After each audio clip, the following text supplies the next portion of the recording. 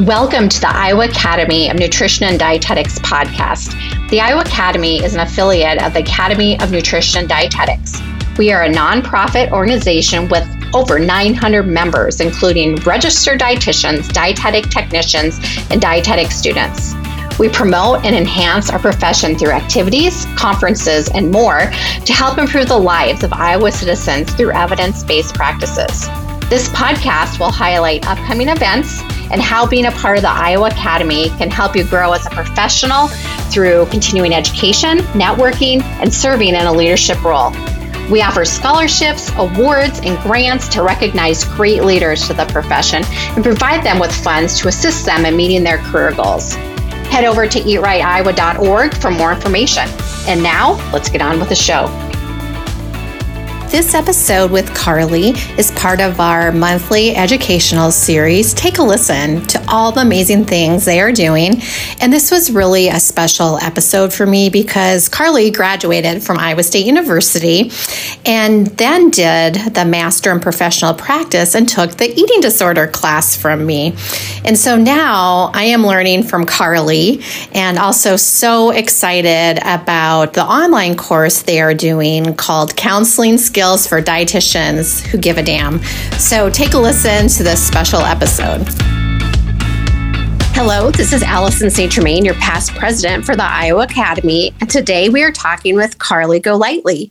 Carly is a queer and gender expansive dietitian who takes an intersectional therapeutic approach to their work to support and uplift folks in marginalized bodies. In addition to seeing courageous clients in their private practice, MoxieMind, they counsel other brave, thoughtful dietitians who care deeply about their clients in anti-oppressive work.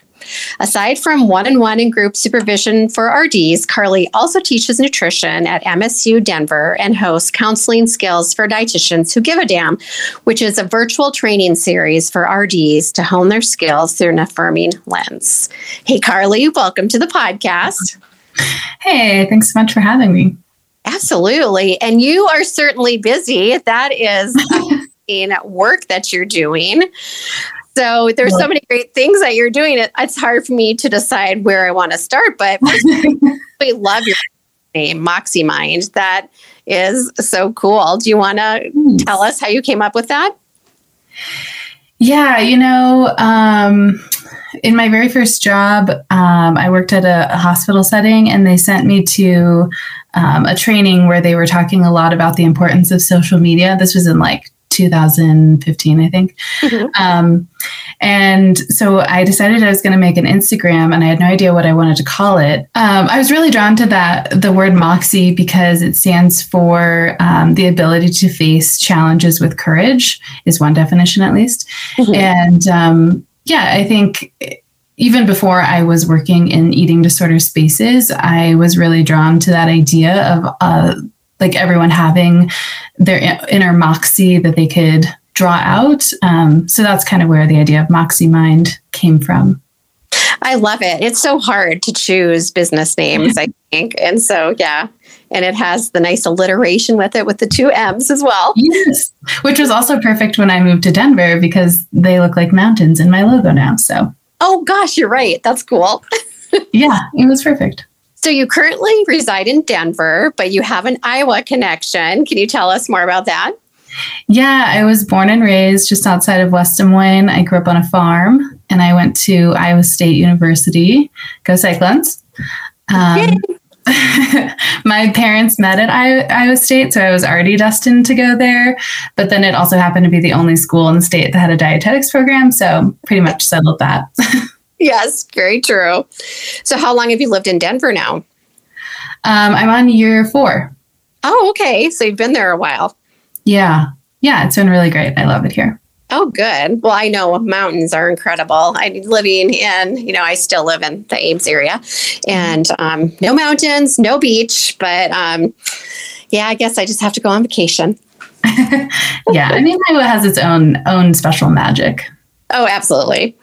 So do you have a memory at all with your first memory of when you started being interested in nutrition?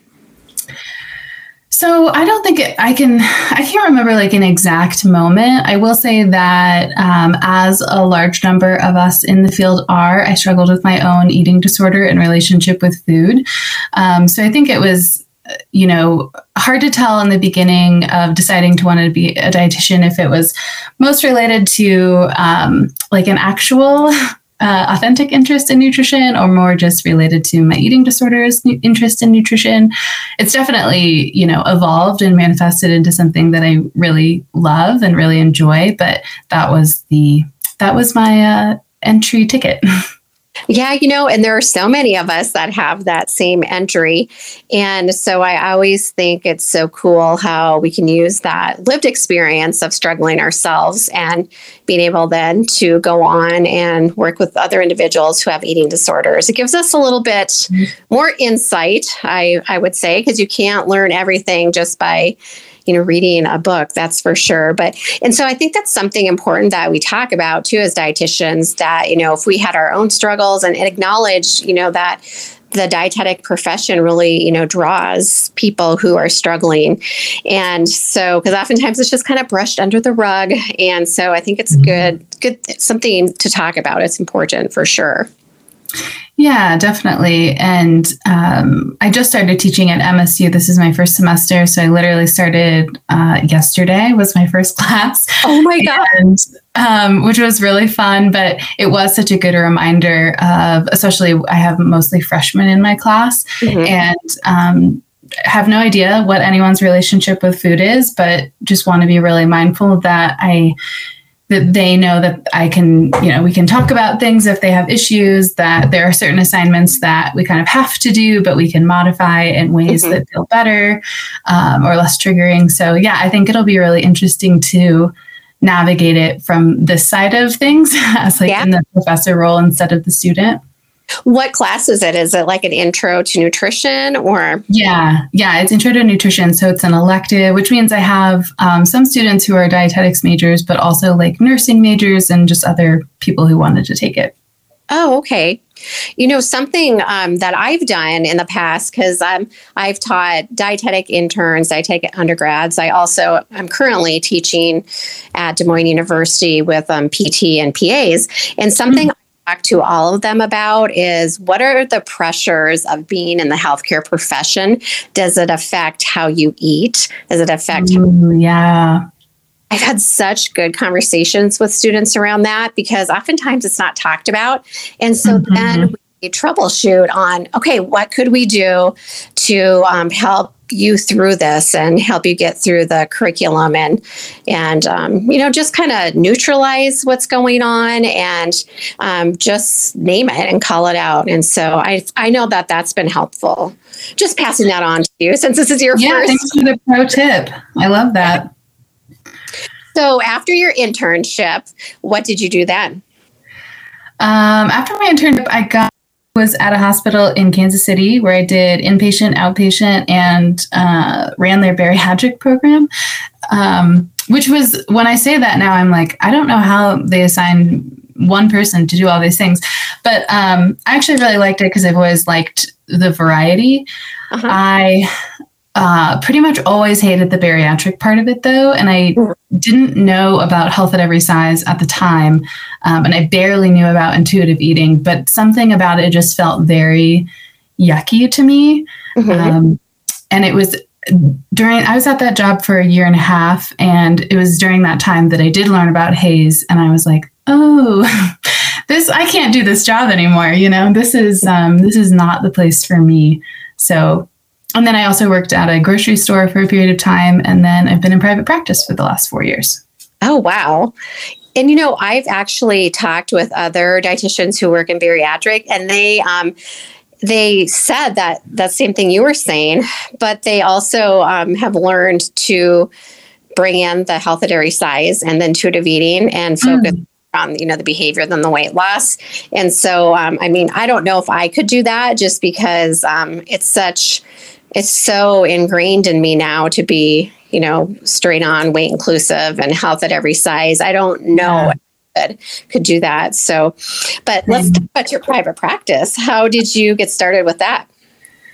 When I moved to Denver, the plan was like, I'm going to move. I'm going to start my master's program through Iowa State, and I'm going to start my private practice. And in hindsight, I'm like, wow, that was a terrible idea to do all of those things at the same time. But it sort of worked out in the grand scheme of things. So all's well that ends well. But I was teaching yoga for a long time while I was building up clients in my private practice. And I also very, very briefly worked for a therapist at their practice. They were like kind of test driving the idea of having a dietitian. Mm-hmm. And the focus of the practice was eating disorders, which at this point I hadn't really jumped full feet, both feet into. I was more doing like disordered eating, intuitive eating kind of stuff. And so I thought, yeah, you know what? Like, let me learn more about eating disorders. And it doesn't feel like that far of a leap from where I'm already practicing. And then Denver is such an eating disorder hub that it was kind of not downhill in a bad way from there, but just like, oh, yep, this is where I was supposed to be. Like, this is 100% my jam. This work is so fulfilling to me. And I haven't looked back. Oh, wow. That's what I was just talking to somebody today, and they asked me what I like about my job. And I said, I think one of the best things is helping people enjoy food again and to get that freedom. And it's just, that part is so rewarding because you see such pain with eating disorders and disordered eating, that to be able to see somebody then heal that relationship is just amazing to me. Yeah. I think sometimes it can be really powerful even to just be in a relationship with people who are struggling, where maybe they don't know sort of air quotes full recovery, but they are like surrounded by people who care about them and want, their body autonomy respected. I think that can be really powerful too. Yeah. Let's talk about the air quotes around recovery. This is something that, I know I've struggled with over the years. What does that mean? Am I fully recovered? And then I actually started talking about it out loud to other people. And I said, I think full recovery is different for each person. And so let's not label it and let's not say this is what it is. And so I'm assuming, because you said air quotes, similar philosophy. Yeah, I think it can be limiting language. And also, I'm a person who's really into semantics. Like, some people are like, yeah, whatever, just use a different word or something. Yeah.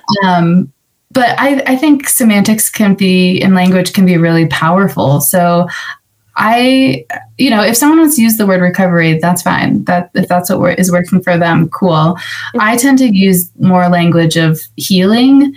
I think it is a little bit more compassionate, especially, at least my experience around the language of recovery is that it also includes words like relapse, and just like this idea that, there's also a sort of common quote around recovery that it's up and down, it's not a linear line, which I think is really true. But yeah, I think there's almost like an edge or a harshness to it that I don't particularly love. And it's sort of hard. I think it also has an implied like finish line, like I'm recovered at some point. Yes. When I think more so the reality for folks struggling with something like an eating disorder is that it's a lifelong thing that you just kind of learn. Or I recently heard it compared to like living with a chronic condition. Mm-hmm. I use healing as well. So I like that we have that same word. And you're absolutely right. We work on relationships our whole entire life, relationships with people. And so that's the same thing with food in our bodies. It's just something that we work at. Sometimes less than others because, we go along the journey. It doesn't take as much thought and practice as, it once did, maybe when somebody, first was starting to heal. And so, and it's so important to discuss that with clients and to kind of get their idea of what that means and what words they like to use and that sort of thing too. I think that language, like I said, can be really important. And consent with language they want to use can be so powerful, and reclaiming things for them too. Yes, very good point. And so in your bio, it talks about intersectional therapeutic approach with folks in marginalized bodies. So I really wanted you to touch on that and explain that for our listeners. Yeah, I think it means a lot of things to me. I think it really starts with the history of our profession, and also just like medical model in general, medical profession. I think it's really common in the medical systems for professionals to look at someone as their presenting problem or diagnosis, but that misses an incredible amount of information and connection with someone by doing that.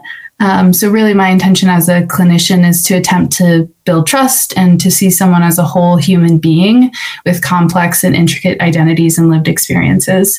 So I care really deeply about relationships first and foremost, and how my role can support someone, not be an expert in their life, because I believe that they are the expert of their own lives and lived experiences.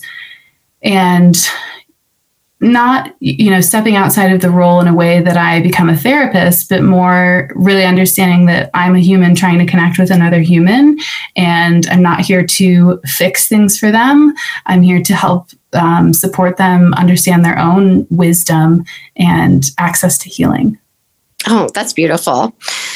And you touched on something too with, you're not a therapist, but, we are not like, trauma therapists, trained trauma therapists, or, gone through that training. But, we talk about food and the emotions around food. And so sometimes it gets tricky for people to understand, because sometimes people think that if you're a dietitian, you're telling people what to eat, how much to eat. Mm-hmm. And I never do that, actually, and so it's our profession is so misunderstood. And so I tell people, I talk about emotions around food most of the time. And so I think that it just depends on, it's not everybody's scope. It's not every dietitian's scope to do that either. And I think our scopes are so different because there's so many different, areas in dietetics. Number one, so many different continuing ed, different tracks you can do. And so each person has really a different scope, because at this point in my life, I really don't know much about food service management anymore. I mean, it's been a hot minute since I've done any of that, right? And so I don't feel like that's within my scope by any means. So yeah, likewise. And that's not something I want to be reinserted into my brain. Those files are gone. I'm fine with that. Yeah, that is so true. We need more space for other things. Yes. So I'm really interested in hearing more about the counseling skills for dietitians who give a damn. So tell us more about that. Well, I love alliteration, so I had to do, and I love cuss words too. So I'm especially proud of the title, I have to say. Yes. I think one of my main objectives in the last, 6 months to a year has been pivoting in my private practice a bit. I love working one-on-one with clients, and after 4 years, as we know, I have a history of liking variety. So I'm just needing a little bit of a mix up. And I really love working with clinicians, especially people who are really invested and interested in providing affirming care. Especially, it's important for me to check my own privileges and understand that as a white person who's size privileged, decently able-bodied, and other privileges, that I want to be really intentional and mindful about supporting folks while also understanding my limitations. Mm-hmm. And I think it would be really inappropriate in some ways for me to share, I'm not going to go lead an anti-racism training, for example. Mm-hmm. But I do think that counseling skills is something that is really important for dietitians across different niches. Mm-hmm. And I think it's definitely something that, at least in my experience, I did not receive much information on. Yes.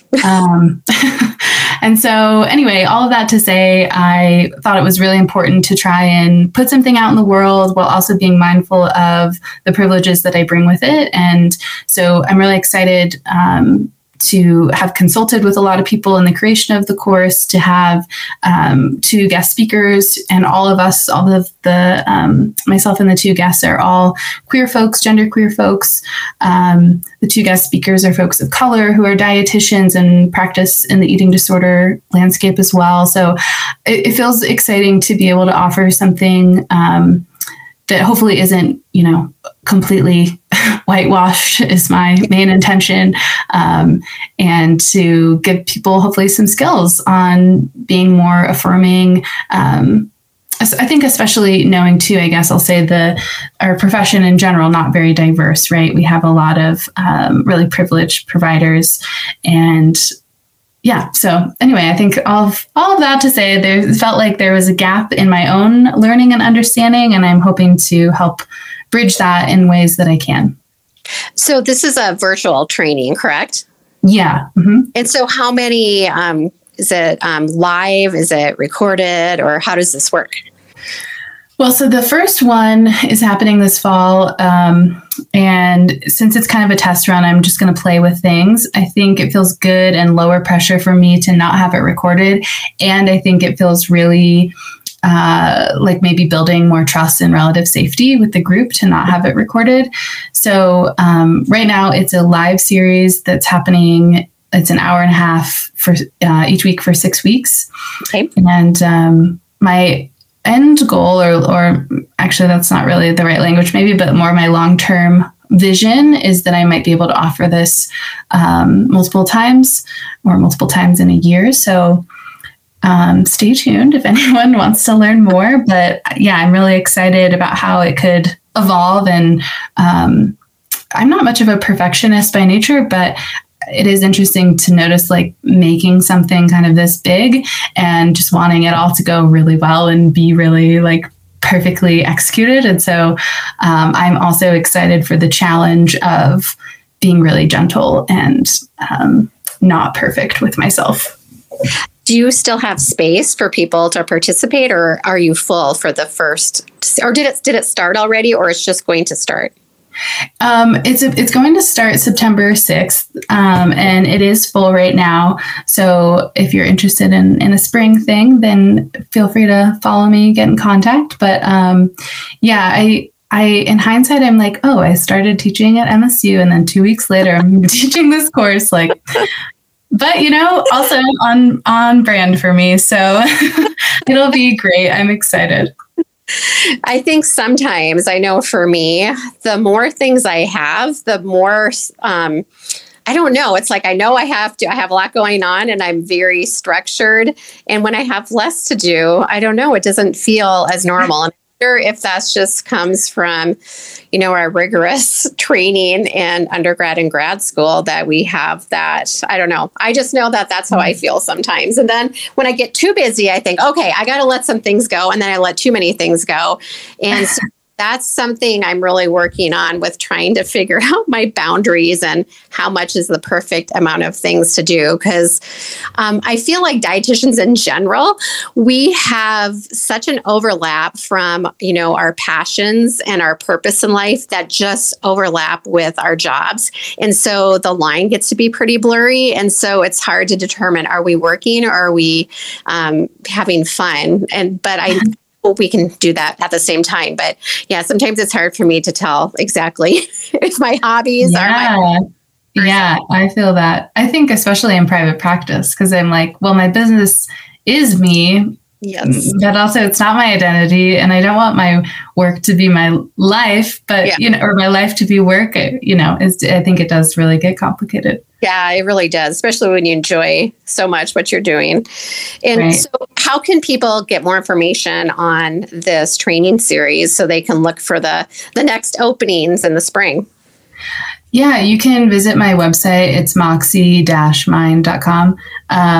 And there will be a sign up that you can kind of get on the wait list for the next one. I don't have any dates announced yet for the spring, but that's my hope and my intention. You can also just email me if you want to chat. Like I said, I'm big on relationships, so I'm always really interested and eager to connect with people and get to know more about what you're interested in.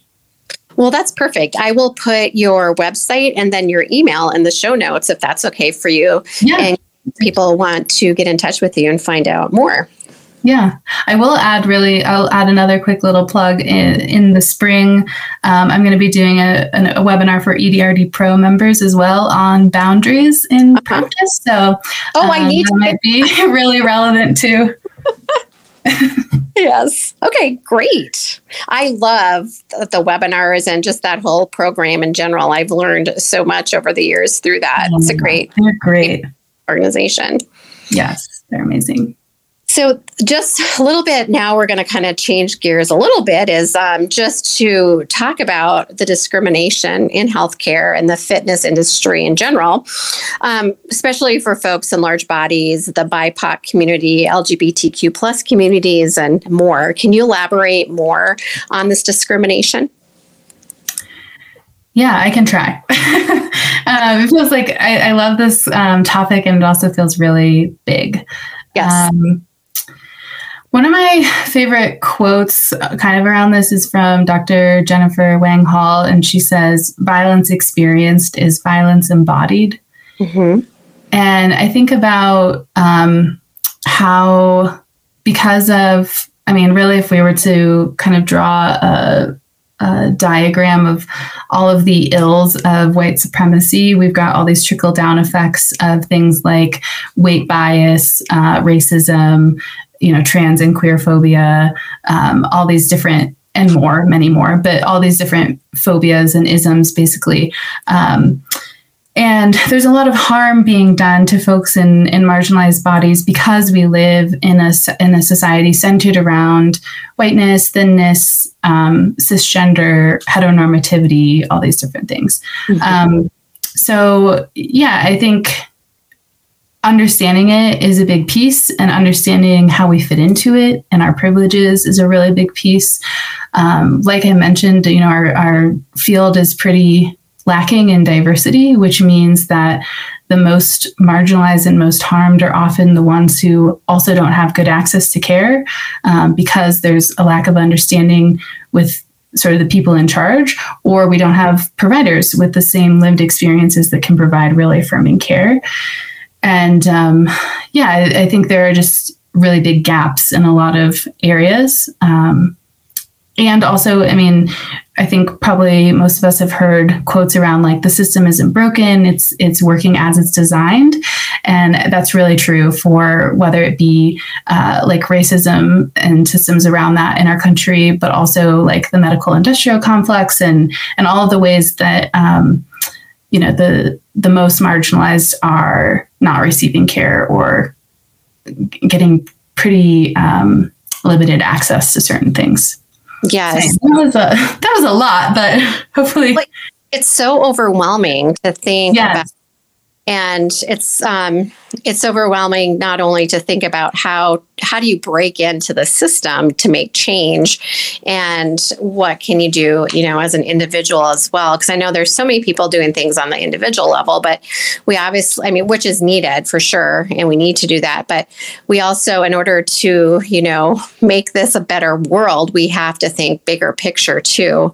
And so I just really love the work that you do, Carly, and the message you put out, and it's so helpful for not only other dietitians, but for the people, your clients that come in to see you. And it makes me so excited that you are doing this training series for RDs, and then also that you're teaching too. And so you have, you have your hand in like so many different areas that really is going to branch out. And hopefully, if a lot of us can do this, that we can really change the culture. Yeah, thanks. That's my ultimate hope. I'm reading a book right now called The Care We Dream Of. I think the subtitle is Transformative in Liberatory Justice for the LGBTQ plus community. And that's, kind of one small facet of what we're talking about. But it's been so lovely to read and these other people's essays and imaginings on what healthcare could look like. And there's, some racial pieces kind of sewn into there as well. But yeah, I think there can be such power in like dreaming up new ways of being and, or even existing within these systems. Although ultimately, I think a lot of us are dreaming of something different. Yes. Well, and I wrote that book down because I'll put that in the show notes as well. I absolutely love to read, and I listen to a lot of audiobooks as well. I usually will read, things fiction, but the nonfiction I tend to listen to on my ride to work or if I'm walking or something. Yeah, that was. Gosh, are you on Goodreads? Can we be Goodreads friends? Oh, I am on there, but I never really put anything on there. But well, I was going to actually ask you what resources and books that you could recommend. So other than that one, is there anything else that's been really helpful in your journey of learning? Oh my gosh, so many. Let me think of some of my favorites. Your Body is Not a from Sonia Renee Taylor. Body of Truth, Harriet Brown. Mm-hmm. That one's really good, like research sort of based, breaking that down. Mm-hmm. Fearing the Black Body by Sabrina Strings. Something that's been on my to-read list for a long time and I've heard such good things about, but haven't gotten around to yet because I have a stack of like 15 books to get through, is Care Work. Dreaming Disability Justice. Okay. Authors. I have not read that one. Yeah, that one's supposed to be really good. What We Don't Talk About When We Talk About Fat by Aubrey Gordon. I love that one. And Decolonizing Wellness by Dahlia Kinsey. I have not read that one yet.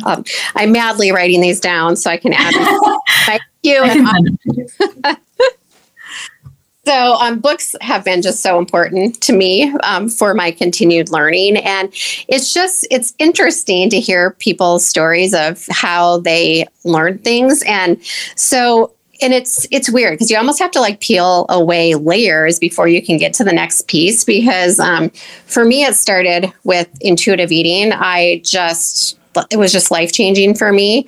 And then from there, and this wasn't like, 2 days after. I mean, this is over many years process, but then I really got into learning about health at every size. Mm-hmm. And once I understood that and was looking at, it just really helped me dive into more social justice issues because I realized how big weight discrimination was, which then led into the whole race discrimination. Mm-hmm. And so it just keeps on going and going. And I just think it's like you don't have the capacity to understand certain things until you've gotten to learn some leading up. And so I never expected to deep dive into social justice issues. It just kind of happened. And once you know some things, especially like with Fearing the Black Body, once you know those things, there's no going back, basically. Right. Yeah. Right. You're like, it's all connected. I actually have kind of this metaphor I use with clients sometimes when we're really unpacking and understanding all these systems of oppression. Mm-hmm. And I always say, it's like, you didn't go to the eye doctor for like 5 years. And then you come home with this new pair of glasses and you're looking around and you're like, how did I live in all of this? Like, what is happening?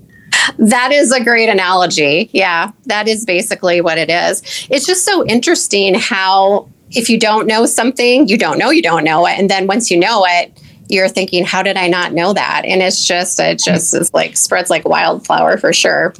Yeah. Yeah. So what keeps you motivated in our profession? You are very, very busy. So what keeps you motivated going?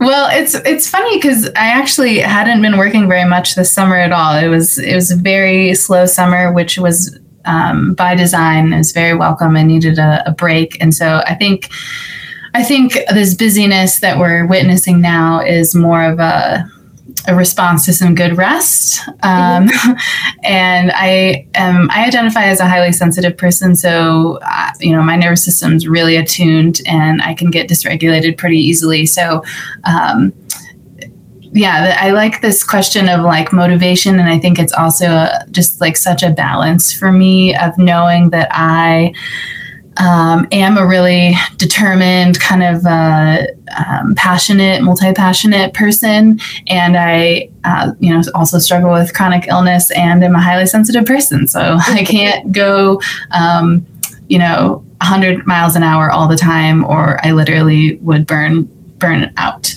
So I think what feels really lovely to witness in the profession is just like younger generations who are learning about all the stuff that I missed out on a lot faster, learning about systems of oppression, learning about how to provide more affirming care, how to be trauma informed. And I think also witnessing like more and more resources and spaces for BIPOC RDs and RDs of other like marginalized identities, lived experiences, to just have more diversity in the field. And it feels really like nourishing that maybe our field's on a new path, and that more people helped in new and different ways than maybe the field could have in the past. That is so true and so beautiful to think about, because I've noticed that too, because I've been a dietitian for 27 years now, so quite a long time. And I look at some of, I have an undergraduate dietetic student that works with me, and I've also been a preceptor, and just seeing how much they know right now about diversity and inclusion and health at every size, intuitive eating, I'm just blown away because, I've been in the profession for so long. Intuitive eating was not even written, when I was an undergrad, right? And health at every size was not even something that was even talked about. I know it's been around for a long time, but it really, we never heard about it. And so it is so exciting to see this new generation of RDs just getting some really good, solid education. And hopefully it is across the nation. I can only speak about, the students close to me here at Iowa State University. So I think it's exciting. Yeah, definitely. And I also like that you said you take breaks and you rest. That's good self-care, and something that I need to be better at, but also I think anyone, that loves what they're doing. So it sounds like you have really good self-awareness. And so that's super important. Yeah, I think I had to do a lot of skill building around that. I'm especially thinking about, I think like the dietetics messaging, like in our curriculum and internship. While I totally understand, I know that I heard a lot of like, always say yes to everything, don't say no, don't turn down an experience. And while I absolutely understand the benefit of like being open and trying new things, I think in a lot of ways for me, that set me up for just doing way too freaking much and not prioritizing rest. So it's been a lot of skill building and also like unlearning some of those tenets of like white supremacy culture, right? Of like urgency and perfectionism and all of that. So it's an ongoing practice for sure. Yes. Again, something we have to work on for life. Yes. So what is something that you've learned over the years that you think would be helpful for someone working in nutrition or just healthcare in general that you just wish you would have known earlier on? There are so many things that I wish I had known, but I also think that's the beauty of like looking back at your younger years and being like, wow, I was dumb. That's really mean. But there were some moments where not the brightest. I think so much of my experience felt like I, because of my privileges, grew up in a bubble and didn't understand my privileges and my biases. And so it would have been just absolutely life-changing for me to unpack that and to understand that earlier in my life. And in a lot of ways, obviously, I'm still doing that. It's an ongoing work and understanding, but that would have, I think, changed a lot more things for me and just would have made me, I think, a better person in the world. I think also like something that doesn't get talked a lot about, and at least in my understanding in the field, outside of, I think, especially the eating disorder community, is that not a lot of dietitians are getting supervision, or it's not talked about a whole lot. Yes. And I wish that that had been something I'd learned about sooner as well. I knew about it once I entered into eating disorder work, and the access to it is also a whole other conversation of it's expensive and it's just really hard to maybe figure out how to navigate that if we don't have any understanding of what it is or how it could be helpful. Yes. Yeah. And just like along with that, supervision, education from folks of other lived experiences, which really goes into too of what I mentioned before of like living in the bubble of, I don't want to have all of my education from the most privileged folks. Like I want to understand how this makes sense in a variety of ways or from a variety of experiences. So, yeah. Oh, and I guess one other thing is just really thinking about the importance of lived experience. I know that research is important to our field, and I understand how it can be useful and how it can be used as a tool, but I think we really fall short if that's the only tool that we're using, or if we're kind of putting it above believing what someone in front of us is telling us. Oh, yes, that's an excellent point, and I couldn't agree more with that. That is so very true. And just to kind of circle back to the supervision piece, because not everybody listening on here probably knows what that is. I just started supervision myself once I took this new job in student wellness, and I'm working on my certification. And so I have learned so much through supervision. And like I said, I've been a dietitian for 27 years, and this is the first I've ever done supervision. And I'm doing it with Beth. And it's just so valuable. I'm in a small group, and so it's a group of therapists and dietitians. And it's just, I also do EDCI, Eating Disorder Coalition of Iowa, has a monthly professional group that meets, and I learn a lot there too. It's almost like supervision because we share different education pieces, but then also like what would we do in this situation, or if somebody has a case that they just need more help with. And so just listening, what I really value, because I feel like I kind of know the dietitian piece, but what the therapists say and their input has just been so helpful for my understanding and growth too as a dietitian. So yeah, here's a plug for supervision as well. But like that, it is expensive, and I am so very lucky that there are professional funds for me at Student Wellness, and so I use those funds for the supervision piece. So I'm very lucky. That's not everybody has that luxury either, especially if you're in private practice. Right. Yeah, which I think is also ironically the point where you might need it the most, because you're really on your own. Don't have many other people to maybe bounce ideas off of or get questions answered. Yeah, I'm a big advocate of supervision. I have some amazing supervisors, and they really help. And I've also recently, in the last year, branched out into offering supervision as well, which has been so fun. I think, again, it's really fun to work from the clinician side of things and help people understand not just like, okay, what might be happening clinically or medically for this case study, but also like what's coming up for you? Are there any issues of countertransference happening, or how are you feeling about working with this particular person? Or, I think there's so many skills that we could be growing in supervision. And so, yeah, that's a very fun area of dietetics, I think, too. Well, and then also being highly sensitive, like you mentioned, that takes some work too, not to get because you can't grieve everybody's, trauma, obviously. Totally. Yeah, I mean, your body can't do it. But I know it's hard because I feel like I'm highly sensitive as well. I just can so easily get into other people's emotions. So that's been a little bit of a learning curve too, from doing, one-on-one with eating disorders.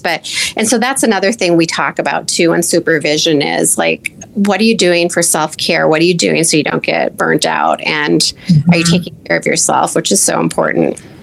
Yeah. Yeah, absolutely. I think it's also I've had really helpful experiences understanding my role in the treatment team. Like, oh yeah, that thing I did or said with that client in session was actually me feeling really overwhelmed because the therapist hasn't, been responding to my emails, and I feel like I need to step up in some way, right? Or like really kind of, I don't know, sometimes subtle, or if you weren't looking for it, maybe you would miss it kind of things. But I love that part of the work where you're like, oh, wait, yeah, I did that thing that didn't feel good to me, and here's why. Yeah, that's cool. It's cool to make those connections. And you're just so self-aware that you can do that. And I don't know if that's a learned skill, or is it something, you know what I mean? 'Cause some people have the ability to, I think maybe it's partly being open-minded and open to learning more about yourself is probably part of it too. Yeah, probably so. So where do you see yourself in 5 years? Oh my gosh, this is such a wild question. I feel like in COVID times, because I'm like, what is time anymore? This is really hard to conceptualize, but let me say it this way. I hope that in 5 years, I can look back and be really pleased and proud with how much I've grown and stretched. Mm-hmm. I hope that I'm still optimistic. I hope that I'm still compassionate. And I hope that I'm surrounded by an incredible community of people who give a damn. Oh my gosh, I absolutely love that answer. That is just perfect. I got chills. That is... Yeah, I love that, because that is the hope, right?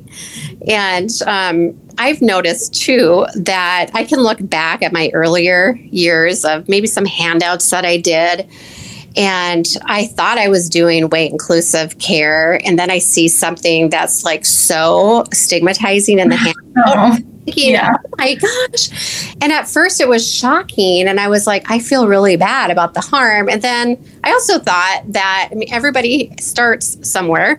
And if you didn't have any growth and you don't know all the things, and you only learn all the things by doing the things and doing the work. And so, looking back and seeing growth, just of your knowledge and just of the things, things that you've learned and the things that you did. I like that answer. Something I think about often is like the clients who I've been seeing for 3+ years. I'm like, hopefully you just don't remember what I was like when we first started working together, or hopefully, the evolution of me and my skills has been, clearly we're good. We're doing okay. We have this long-standing relationship, but I think about that sometimes. I'm like, yeah, my past self was a different person.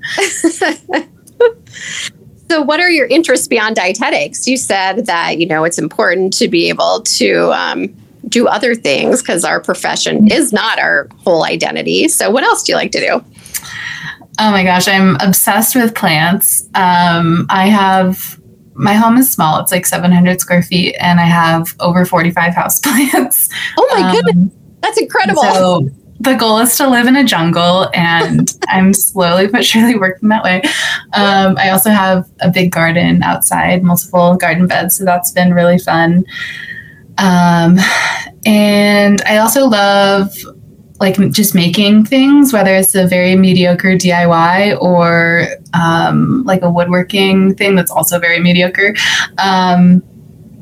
Traveling when I'm able.